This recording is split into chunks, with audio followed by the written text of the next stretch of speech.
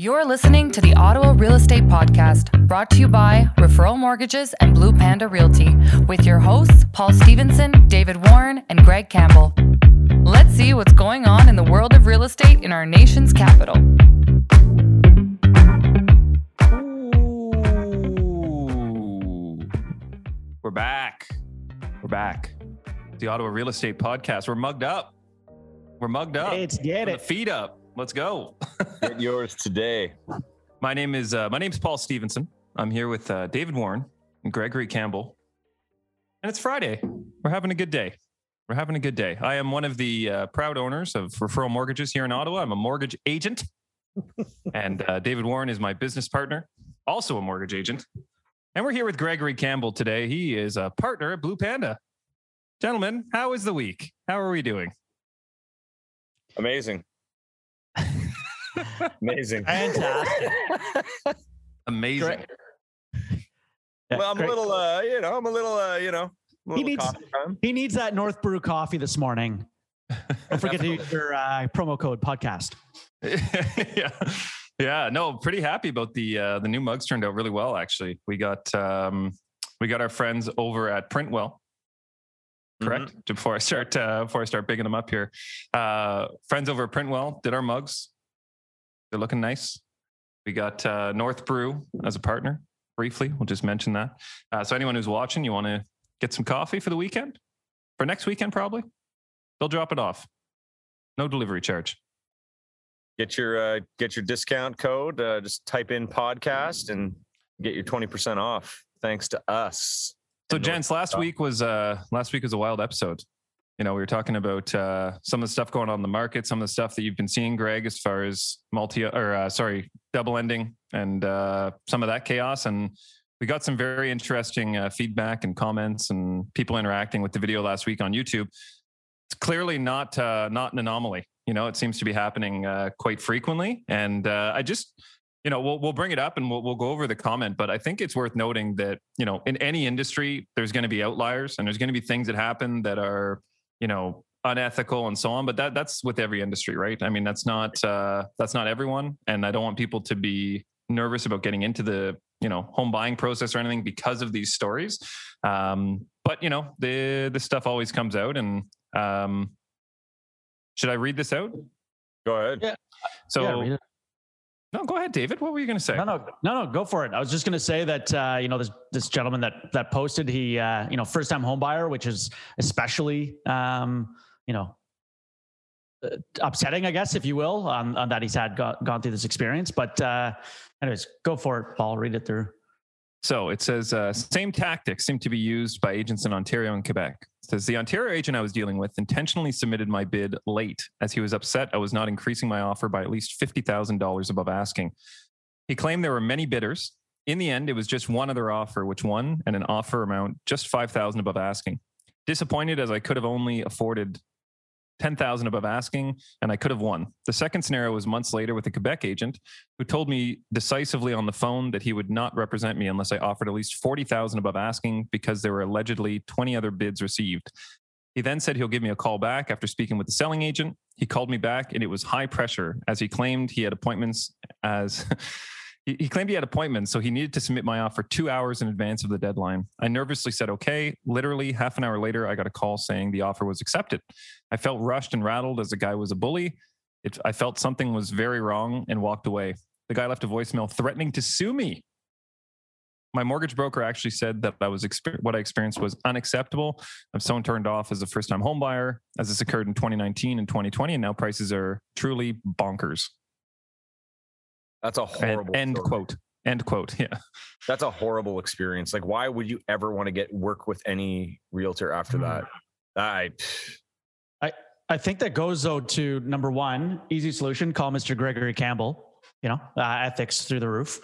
But truly, you know, I think and I know Greg, you say it all the time, of interview who you're going to work with.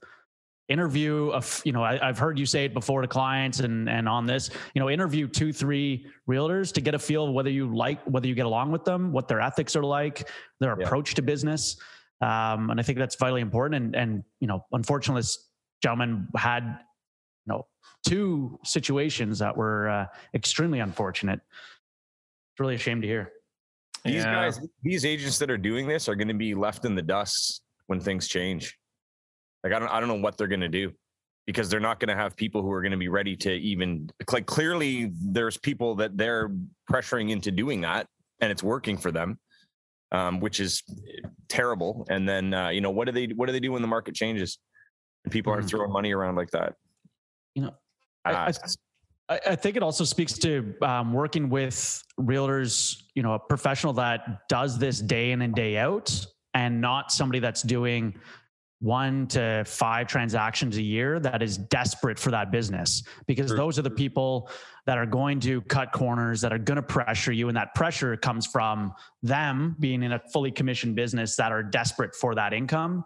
And if I feel that, and on the brokering side, we have part-time mortgage agents that there's a lot of banks and brokerages that won't take them on because they're, those people that aren't doing volume or doing it part-time are the ones that are cutting corners or doing something, that are more prone to fraudulent documents or things like that. So I think that kind of goes to interviewing who you're working with and working with somebody that does this on a full-time basis and at a proper level.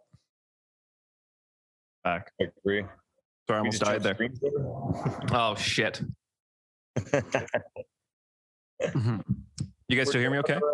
Yep. That just coffee just went down the wrong way. I mean, what can I say?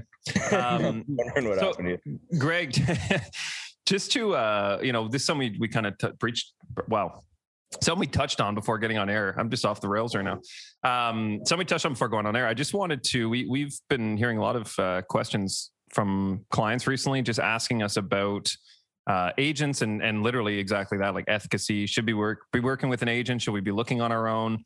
I think there's a lot of misconceptions too, that first-time buyers think that they're going to be paying you an absorbent fee just to actually work with you. So I feel like it might be worthwhile just, from a very high level, like just starting from the beginning, like what is the difference between a buying and selling realtor, and what does the process look like for you? Like if client says, hey, we're a little nervous, we're thinking about getting into the market, like what's kind of that conversation look like, and what's like, how do you start them down that road, as opposed to these other leeches of the market, Well, I mean, the step for me is, I kind of guide them through the process of how it works. Whenever I meet somebody, they're a first time, or what I do is I first off take all the agreements that they'll have to sign, whether immediately or eventually.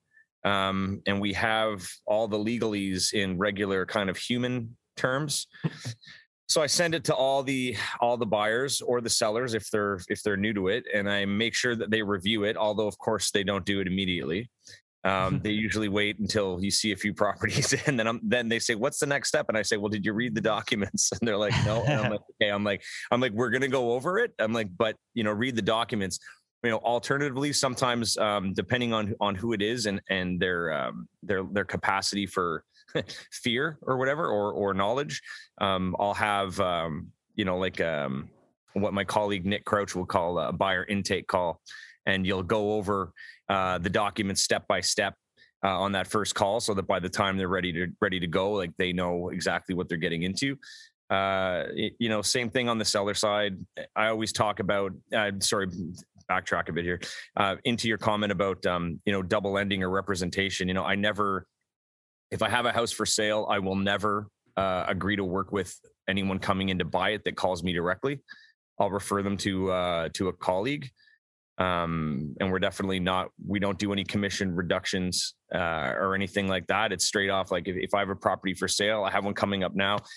And I explained this to the sellers the other day. If anyone calls me directly and they say they want to work with me, they don't work with buyer agents, I say, well, then you're going to have to find a buyer agent, because I will not work with you ethically. I don't do that.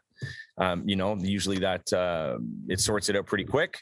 I'll refer them to a colleague if they don't have someone else that they want to work with. And on the buying side, if anyone asks about paying, I always tell them, I say, no, you guys, you're good to go. The seller will pay me out of the total commission sale of the house. And, I think a lot of buyers know that at this point with all the information that's out there. But, and with the buyers, I say, when they want to go shopping, I'm like, absolutely not until you talk to a broker. If you want to talk to one of my guys, great. you have somebody else, get in touch with them. And once you're approved, give me their contact and I'll talk to them personally so that I know. I don't move until somebody's pre-approved, and yeah, I know we've talked about this on the show before. I just want to touch on that double ending because I think, people probably don't know. And I would assume like we're in the industry. So obviously we talk about this day in and day out. But I think the general public, if you're listing your home or if you're buying, you don't understand what the obligations are of that real estate agent that's representing the sellers, right? So if you see a home that you like and you call the real estate agent that's listed on that listing, if you're on realtor.ca and you're just browsing and you see a home you like and you call the realtor that's listed there, their obligation is to represent the best interest of the sellers. So they can, what's the term, Greg? Advise you? Or there's like a term. Yeah. Like, so if, at one point in time, I would work with that and you'd sign what's called a customer service agreement as opposed to a representation agreement. Mm-hmm. So if I have a seller representation agreement, means like I have the property for sale, someone would come in and they would want to offer on the home. You go through the steps and they really want to do that with you. You sign a customer service agreement, which just is an agreement stating that you will do what they tell you to do and nothing more than that. You will say the house is listed at this price. I'll submit the offer for you. What would you like to submit it at? And that's the end of it. And then, my obligations to the seller. So, but I don't even go there because, I don't like doing it because, in the past I found I had a couple scenarios where even though in the end it worked out, I felt that the sellers were still not as comfortable as they would have been if someone else was representing the buyer. So that's why I don't do it anymore. And I know Greg, or Dave, you mentioned this last week that when that does happen, like when a property is double-ended by a realtor, it automatically triggers that appraisal, right? Which is and we actually had an appraiser on this week on our team call. We have, our team has grown obviously a fair amount this year, and we like to every Thursday we have either a lender or someone in the industry kind of come on and speak to the team about, what's happening and just so everyone has a finger on the pulse. And we had an appraiser in this week, and he had some very interesting kind of insights as to what's happening in the market and how they're having to appraise properties and so on. And he was actually saying, which Greg, this might be of interest to you. He was saying that the amount of rooms in the house is actually not a top priority. He said the main thing is square footage. What was the order, David? Square footage, land size, lot size.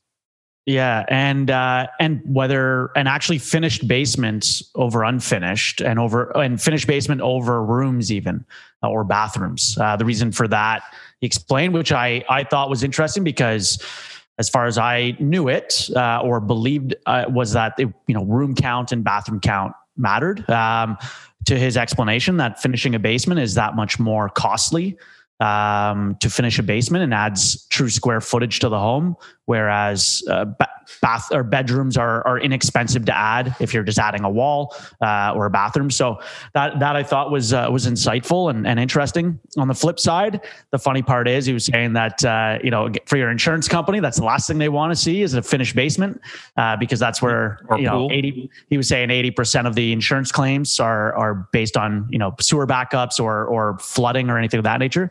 But as well for landscaping, he was commenting for those out there that are buying based on gorgeous backyard and pool and outdoor kitchen and whatnot. Those are all fantastic, and those are something that you can really enjoy with your family and get a lot of use out of and host friends and family and whatnot. But to the banks, they're actually just a liability. If you neglect a pool for one single season, that pool is shot. And costs a lot of money if the bank has to take over that property that they now need to rehab a pool or they need to fill it in. Same being for an outdoor kitchen or something like that, which is great from a buyer's want standpoint. But for the bank, it's actually just a costly liability on their books, just from a maintenance standpoint, because banks always look at, what the value of the home is today and you closing on it. But all they care about is you close today, June 4th rather. If you default on your mortgage today and they have to take it over the 5th, what is the cost of that property going to be? What are they, is it marketable? Can they put it back on the market and cover their costs? How much in the hole are they going to be? Things like that. And so pools kind of play into that and other aspects. Yeah. If you have anything to add, Paul. Yeah. Well, he also, the thing that he mentioned that was of interest to me too, is that like he was talking about the bedrooms. Like if you're going to sell your home, if you have 4 bedrooms, for example, the right buyer is going to pay more for that.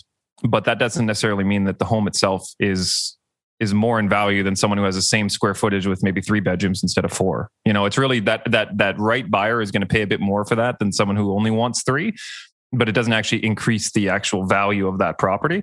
The other thing he mentioned is that, and we kind of talked about this, Greg, with the builder lots, is that, a lot of people have this misconception that if they have an end unit or a pie-shaped lot or something like that, that these are huge advantages. And he said oftentimes, as an appraiser, they look at that and it really is dependent on the buyer again. You might get an end unit and people think that's excellent, but it's also noisier. It's, if you don't have a fence, it's riskier. If you have children, like there's a lot of factors in there that it's still very specific to the buyer that's looking to buy that home that may pay a bit more, but the actual appraised value is not going to come in that maybe what you think it is. It might even be less than someone who has a middle unit, who has a finished basement or what have you. So there's just a lot of, I think, misconceptions out there of what creates value in the home. And Sarah commented on this here, but the 4 main things were lot size, square footage, finishing. So finishings in the home, and then the actual condition of the home itself. And he actually said specifically, like, if you have a beautiful, brick and mortar home in 75 years, it's still going to be there. Whereas a pool, as Dave said, you let it go for 1 or 2 seasons, your landscaping just went from 200,000 to 0, so it's actually a make work project now. Mm-hmm. So those are the sorts of things that, there's kind of the understanding misunderstanding that those sorts of things are really going to boost the value of the home. And we've been seeing it recently over the last year and a half that people have been dumping money into their landscaping and into their properties, but just making sure that you're putting that money in, like investing that money into the right areas, right? Unless you're doing it for your own personal, as Dave said, like if you're looking to have that beautiful backyard to entertain, and this is your, the home you're going to be in for the next few years, then by all means. But if you're doing it to increase the value, it's definitely, you want to be doing the proper research and maybe even speak to an appraiser in advance to see how that's going to affect the future value of your property. And it affects the value in the sense of street value. So what a particular buyer that is interested in that property or loves the landscaping is going to be willing to pay because it's right for them. They were looking for a pool. They want that beautiful landscaping. They're willing to pay more for the property, but from an appraised value or the way the banks look at it, it's not necessarily adding, actual value, if you will. So there's the 2 aspects to it, but I want to kind of digress back to, Greg's comments about on the realtor side, and I know you kind of mentioned that a lot of people are aware of realtors' costs or commissions being covered by the sellers, and I think I know Paul and I have been doing a number of first-time homebuyer webinars, and a lot of them aren't aware still that the cost to a buyer, whether you're a first-time home buyer, whether you're a repeat buyer, there's no cost to you for a realtor service as a buyer. They're compensated by the sellers or for a mortgage broker. So when dealing with a mortgage professional, we're compensated by the banks. There's no cost to you. We're compensated by the banks, and it's pretty well, uniformly across the board. We always say that we work with over 30 different banks as mortgage professionals, but we're compensated pretty well uniformly across the board. We're advocates for you and to walk you through the process, to work with Greg, work with your lawyer to make it a seamless process.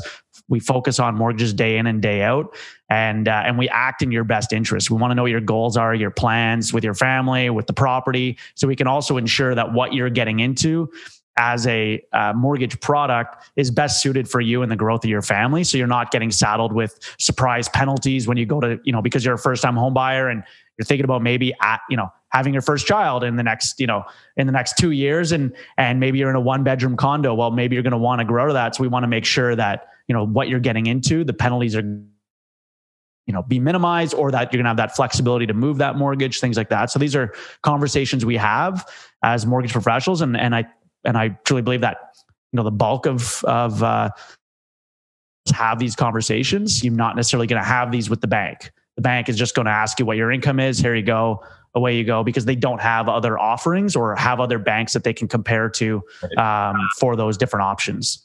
So, and the bank, like even, coming from a bank background myself, which, some of our listeners may or may not know, but I worked at a major a major bank for about 8 years, and I was doing a lot of these, and they were called rate holds, and essentially, you would just verbally say, I make, my wife and I make $80,000, and we have a $300 car loan, and that's it, and then they basically just throw that stuff in the system, and it spits out a piece of paper that states, well, you're pre-approved up to 450,000, and we'll lock in a rate for you even for 120 days. And then they go out with Greg with that piece of paper and start putting offers on homes. And it's like, it's like an insurance policy that's not underwritten up front. You're getting this great coverage, but when it comes time for brass tacks, you don't actually have what you think you do. So, when we assess a client's file, we're actually looking at their credit, we're looking at their income, we're looking at their down payment, we're looking at the full package as if they're buying a home today. And that actually gives them something that's reliable to go out and start shopping, so it's a different process.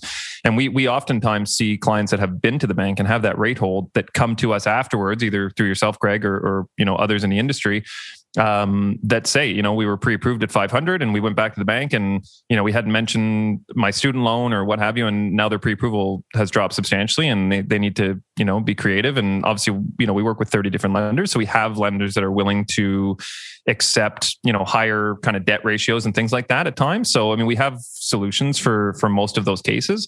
But it's something that the banks, as Dave mentioned, as specialists, we deal with this day in and day out. And when I was at the bank, I was very much a generalist. I was doing checking accounts, investments, lines of credit, everything, like you're doing 20 different things in a day. We do one thing, we're kind of a one trick pony, but not, we got lots of ponies in the stable, but they're all the same, So it's just, it's a different approach. I want to use one example of, to your point, Paul, of pulling credit. Cause when we do a lot of these first time homebuyer webinars or talk to a lot of clients, they ask if we're going to pull their credit or, worried about it. We absolutely need to check your credit because it not only is, you might look on Borrowell or Credit Karma and say, oh, I have a 700. That's looking at a 6 and a 12 month history, a very recent history, but it's not looking at since you ever first got your very first credit card when you were 18. And so we're actually seeing that full history and looking at that entire repayment history, which shows you a different scoring. But so it's a much different look at credit. But to Paul's point of, going to a bank and student loan comes up, they never mentioned or what have you.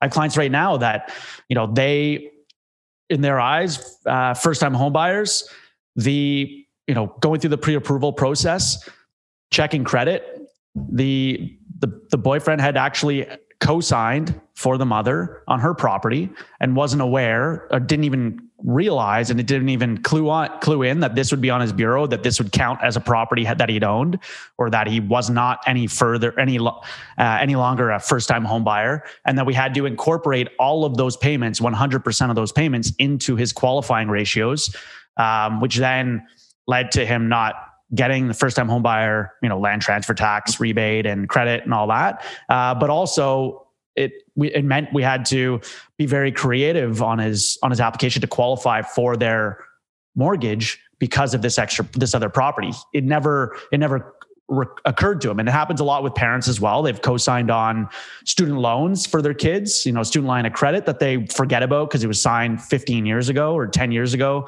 They don't realize that it shows up on their bureau, or they co-sign on one of their kids' mortgages, things like that. And so by checking credit, there's a lot of times that people forget that that it's even there. So that's kind of why we implore people to, let's check it. Your credit score will rebound in, a week to 2 weeks. It's really only a minimal hit anyways. And it's imperative so that you can go out shopping with your realtor. Stephen, do you want to bring up our site quickly? I'll show you. This is kind of a soft look at what the bank would be offering you. So this is just our beautiful website here. If you go to resources and then mortgage calculators. So this is kind of a 5-question. So if you go to the first one, I'm just getting started. How much can I afford? So, let's put in here, let's do exactly what I just said. So let's put, 80, let's just put 90,000 as a household income. So this is, 90,000. And then how much have you saved for down payment? Let's say, $50,000, been saving for a few years. Then you go next. How much do you spend on monthly loan repayments? Well, we do have that car loan, honey, $280, you put that in. Great. Next. And then what's your total amount of credit card debt? Oh, well, I have a credit card. You have a credit card. We're talking, let's say $5,000. Great. And then how good's your credit bureau? I mean, that's such a general question, but let's just say good. I'm good. Let's get your results. There you go. So that's essentially what the bank does for pre-approval. There you go. 438. Start shopping.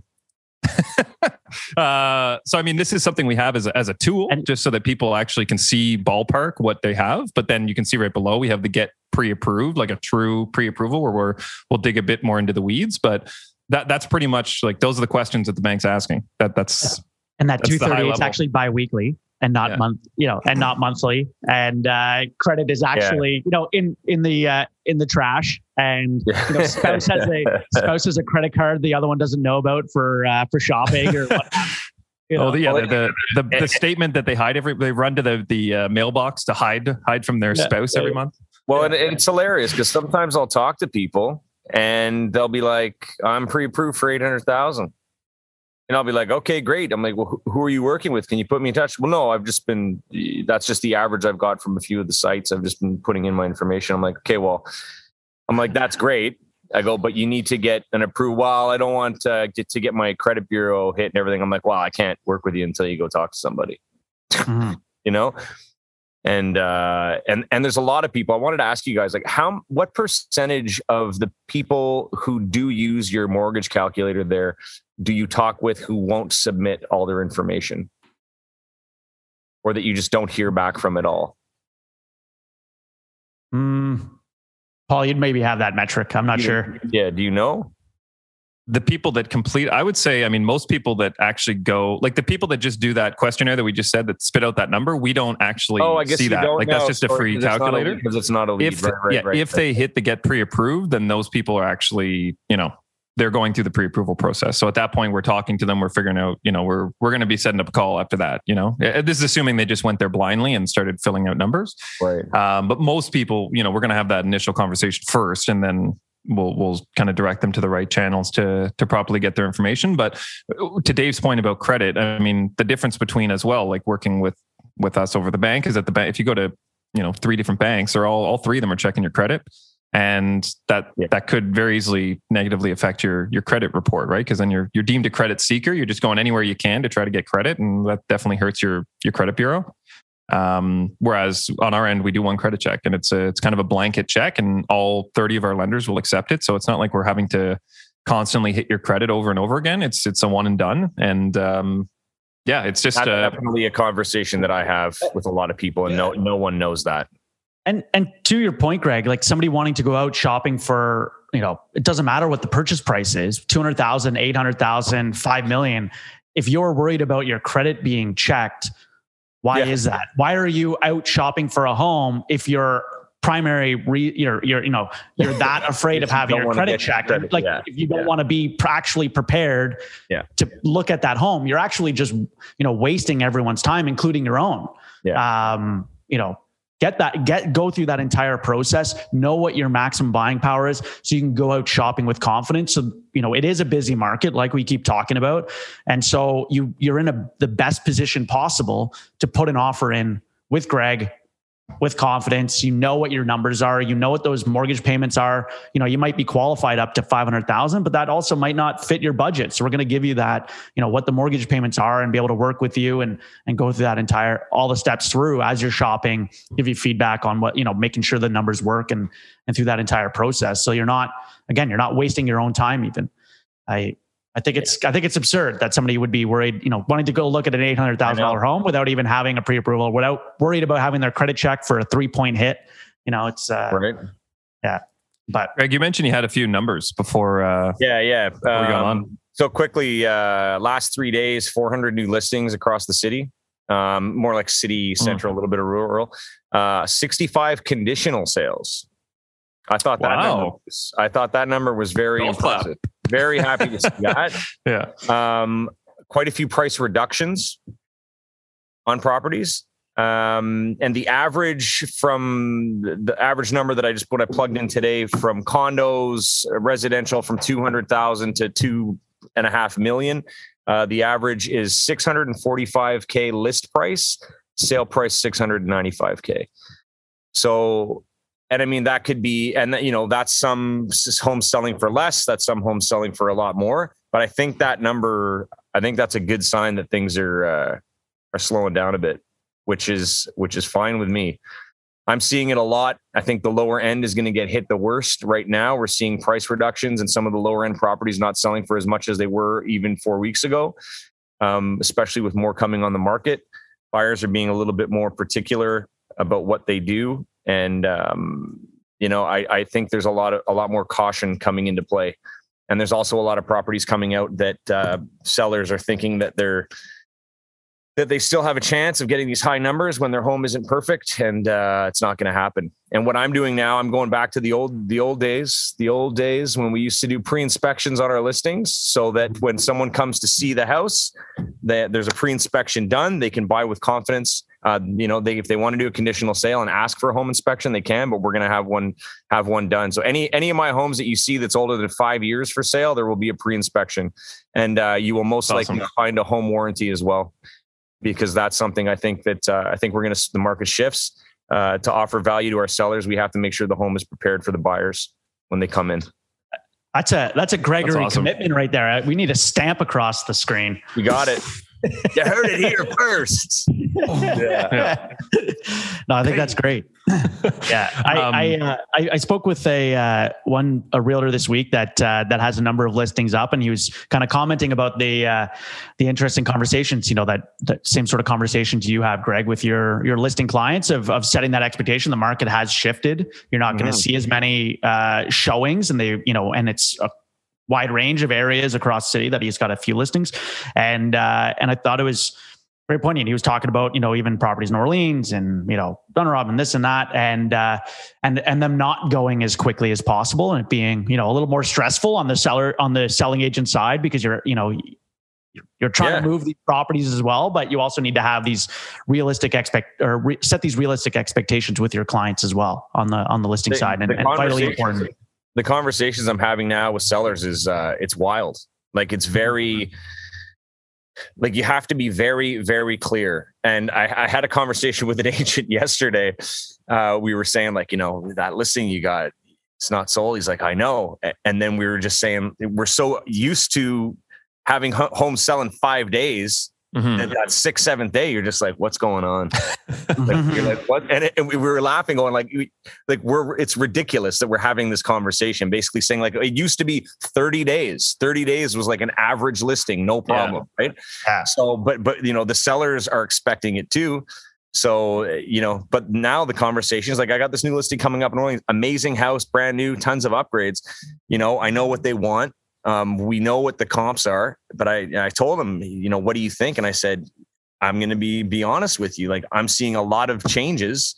So do I think your house is worth this much? 100%. Do I think we're going to get it? I think we are. Can I guarantee it? Like, there's no way. I go, if we list at this price, you might just get that price. So then the decision is, do you list a lower in hopes that you're still going to get multiple offers, or do you just list high at market value and let it sit? But we're also seeing a trend where that idea is not working in the lower end. So some properties are listing 100,000 less than what they're truly valued at now. Mm-hmm. And it's back to January prices. The moral of the story is, listen to Toe Rep, and when Greg says to list, list. Yeah. It's still a good time to sell. There's buyers out, but you just got to be. You're just going to have to be more patient, I think, unless your home is absolutely exceptional. You got to be facial for my coffee mug. Don't let an agent come in, and if someone comes in and tells you you're gonna get this much money, I would go and try to talk to somebody else to get a second opinion. Nothing is guaranteed. I think that's a great get a second opinion. Same to that guy in the comments on that post on the YouTube. Interview realtors, get a second opinion. Don't feel pressured into purchasing any home, and be patient. I mean, the market changes week over week, and speak to somebody that is in the market on a regular basis. But I think should we get into the mood boosts?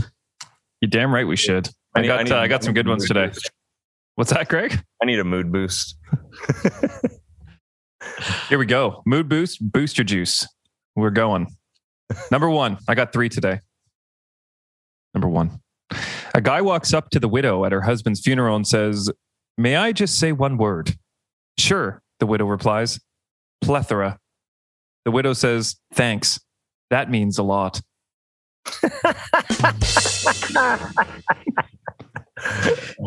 Yes. Number 2. You know, people say they pick their nose, but I feel like I was just born with mine. Last but not least, my personal favorite. Why did the cows return to the marijuana field? It was the pot calling the cattle back. That's nice. Those are good. Those are good this week. I like 3 it. for 3. 3 for 3. Yeah, I agree. I agree. Good. Before I forget, some of the listeners don't know this, but I'm a music person. I do music, and a new song. I put out a new song the other day, and it's pretty hot, and it was on the radio on Live 88.5 in Ottawa the other night. Are we able? We must have rights. We can air it. Can we play it? Yeah, well, you can put the link in the notes so people can click to it. Yeah, it's a track I did years ago, and I never finished it, but now it's done. And now that I'm getting a lot of traction with it and people like it, I'm thinking I need to finish more of those unfinished songs. It honestly might be one of my favorite songs of yours. Thanks. Why don't we sign off and then literally play it at the end of the episode? I like it. Can we do that? Oh yeah, for the Yeah, just as like, we'll leave it for the fans to listen to when we on the outro. And Steven, is that possible? Rocco. Yeah, just keep talking for like a minute while I do that. We like to throw I don't know curveballs. if you can do it now. I was just going to say I could send it to him and he can add it to the end of the YouTube release. Well, right? it's available. We'll play it here for the people who want to hang around, and we'll put the link in the description. Just like Torep, it's available on all streaming platforms: Apple, Correct, Spotify, whatever it may be, Amazon, Tidal. Yeah, it was interesting actually. I searched it the other day, and Amazon was the first one that came up. That kind of surprised me. This goes to show you how powerful Prime Music is, right? Yeah, that's pretty wild. The mugs are in, as everyone saw. The mugs are in. So anyone who's still tuning in, if you guys want a mug, let us know. Yeah, there's limited supply. We'll drop them off. We'll drop them off. We're mobile. Yeah, and I would say let's do this. Anyone who places an order on North Brew, uses the code word podcast, we'll give you 2 mugs. We'll deliver 2 mugs. You can make a nice French press next week. Have a delicious cup of coffee for you and your spouse. You and your partner. Your partner. Yeah. Tore up. Hanif wants a mug. We'll get you a mug, Hanif. You definitely I could probably drop one to you today, buddy. Hanif deserves a couple. Yeah. Oh, for sure. Maybe a whole truckload. I don't know. If we have an order of mugs coming for Hanif. He's gonna start a toe rep shop and just be selling toe rep mugs. How we good on the we tuned up. So the name of the project is for everyone listening is Pump Action, and the song's called "I'm Gonna Love You." It's basically some crazy rock and roll action here.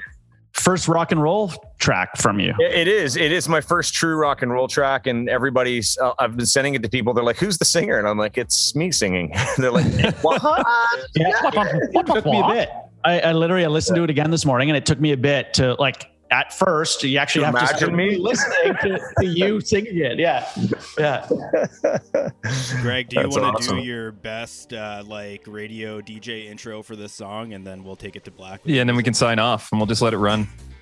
All right, ladies and gentlemen, coming up now live on Toe Rep, it's Pump Action with their new hit single, "I'm Gonna Love You." The Ottawa Real Estate Podcast is brought to you by Referral Mortgages, Blue Panda Realty, and Stephen Hopkins Video. Thanks for tuning in, and please remember to like, comment, share, and most importantly, subscribe. We'd love to hear from you.